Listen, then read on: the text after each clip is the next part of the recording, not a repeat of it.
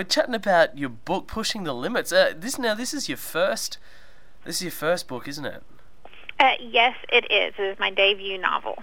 And I was reading before. You've got some really great reviews for it. Yes, I have been actually very blessed. It's been amazing and humbling and very, very exciting. Well, it's your first novel, but would you start to classify yourself as a young adult fiction writer? Yes, Yeah. yes, I would. I'm definitely a YA fiction writer. So, what is it about the YA genre that that's attracted you to write novels? Honestly, it's the age group. There's just something about that turning 17 or 18 years old that I'm drawn to. You're experiencing so much for the first time, and you have so many emotions about it. It's your first time that you kiss somebody. It's the first time that you fall in love. It's the first time that you're getting a job. There's so many experiences, and when you're at that age, you're never faced with as many as possibilities as you have in that moment. You can go so many different directions with your life, and it's all there, and it's all in front of you, and it's so exciting, but it's also scary. And I really, really love writing all of those emotions. So it's about that connection with the reader, because you'll be writing about stuff that they can actually relate to and go, oh yeah, I've experienced that, or I'm feeling that at the moment. Yes, definitely. For the young adults, for teenagers, I mean, they can definitely read this and be like, yes, I know what it's like to first fall in love. I know what it's like to look across the room and wondering, is he looking at me, or is he looking past me? It's also that feeling of realizing that your parents are adults, that they are their own people, and that they too make mistakes. It's a pretty big moment for all of us in our lives when we grow up and you worship your parents, and then you turn around and you realize they're people too. Yeah. And I think for adults, adults have really responded to the book for the same reason. I think they like to look back and to remember those moments. But also, I guess adults as well would be like, some of these issues still relate to them now. Yes. Yes, especially for Noah and Echo, who are the characters in Pushing the Limits. What I think is actually very magical may not be the right word, but I think that the reason that they're connecting with so many people is they are teenagers, very much so, 17, 18 years old, seniors in high school, but they are facing very adult problems within the novel. Yep. And the reason I chose to do that is because, I was 14 years old. I realized I was going to have to pay for college if I wanted to go. And that's at 14, that's a very adult problem. That's Absolutely. how you're going to come up with that much money, right? Yeah.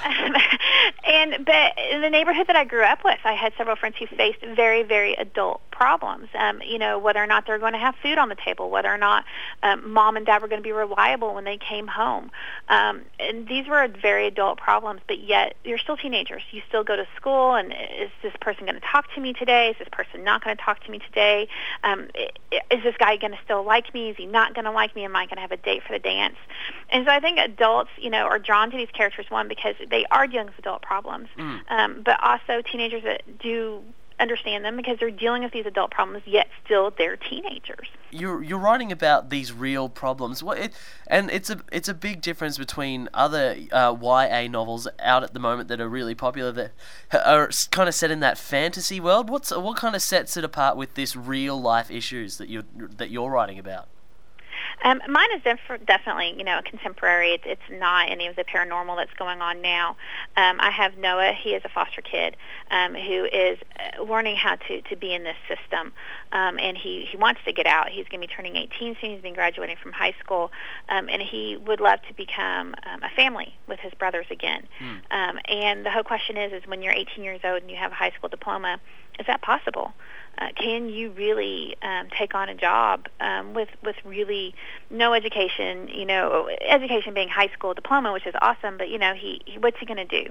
Is he going to make enough money to raise two boys? I mean, nonetheless, take care of himself. And that's, as I said, a very, very adult thing. And then you have Echo, who is coming to terms with the realization that her parents have made very huge mistakes that have affected her. And I think that is a very big turning point for teenagers. As I said, when you take a look at your life and you realize, wow, my parents are people too, and they're capable of making mistakes. Now, the two characters, Noah and Echo, they are experiencing such huge issues in their life. How do you kind of come up with such a that kind of situation, do you draw on personal experiences, or is this all kind of made up in your head? Some of it is personal experience. Some of it is, made up in my head to the point that I also do research to make sure I'm doing it right. Yep. Because that was something that was actually very important to me. Is that if I did go into subjects that I didn't know much of, that I did connect to professionals. I did talk to people who have gone through these experiences to make sure that I had nailed it correctly. Just say, for instance, with Echo, I experienced memory loss. She has a repressed memory throughout the novel, and this is her whole goal. She wants to remember what happened. I experienced nothing as traumatic as Echo. I was bitten by a dog, which when I was in second grade obviously was traumatic enough for me to not remember it. And it's a really weird sensation. Everybody in my class knew what had happened to me. It had happened at a friend's house, and I get to go into school in second grade, and everyone look at me and like, you were bitten by a dog. And I'm like, yeah, no, I wasn't.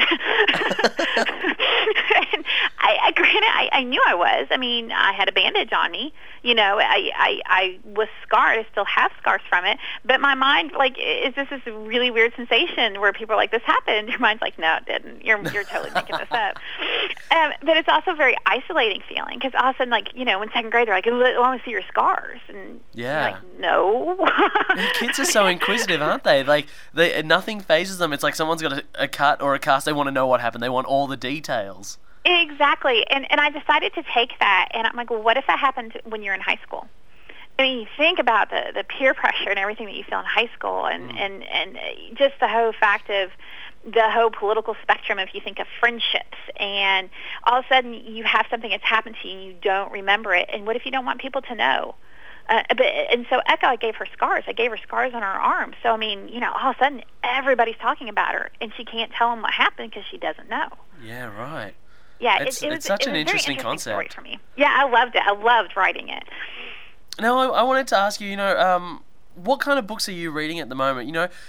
Do you read books in your time off when you're not writing, or is that reading books kind of like you look at it as that's your job, you don't want to do it in your free time? I read all the time. It's one of the first things when I had decided that I wanted to do this. I had heard Stephen King had said that as a writer, your job is to always read, and I think that is absolutely true. It's like feeding your brain, basically. But I have a general rule. When I am sitting down and I'm actively writing, I do not read in the YA genre. Because I think I don't really know what it is about me, but for some reason I think what it is my job, and I'm just kind of like, ugh, I don't want to be in this genre anymore. So I will read other genres. I mean, Stephen King is one of my favorite authors. So I usually find something from him or from any other genre. And then when I usually take breaks, like I will write an entire first draft, and then I take a break from it because I'm so close. I wouldn't catch anything wrong with it. I could read a sentence 20 times, and there could be like 3 words missing, and I'd never catch it because my brain is telling me it's there. So I take a break, and when I take those breaks, that's when I catch up on reading on YA. Okay. So what have you read most recently? Actually, I read an ARC recently of Gina Showalter's. An ARC is an advanced reviewer copy.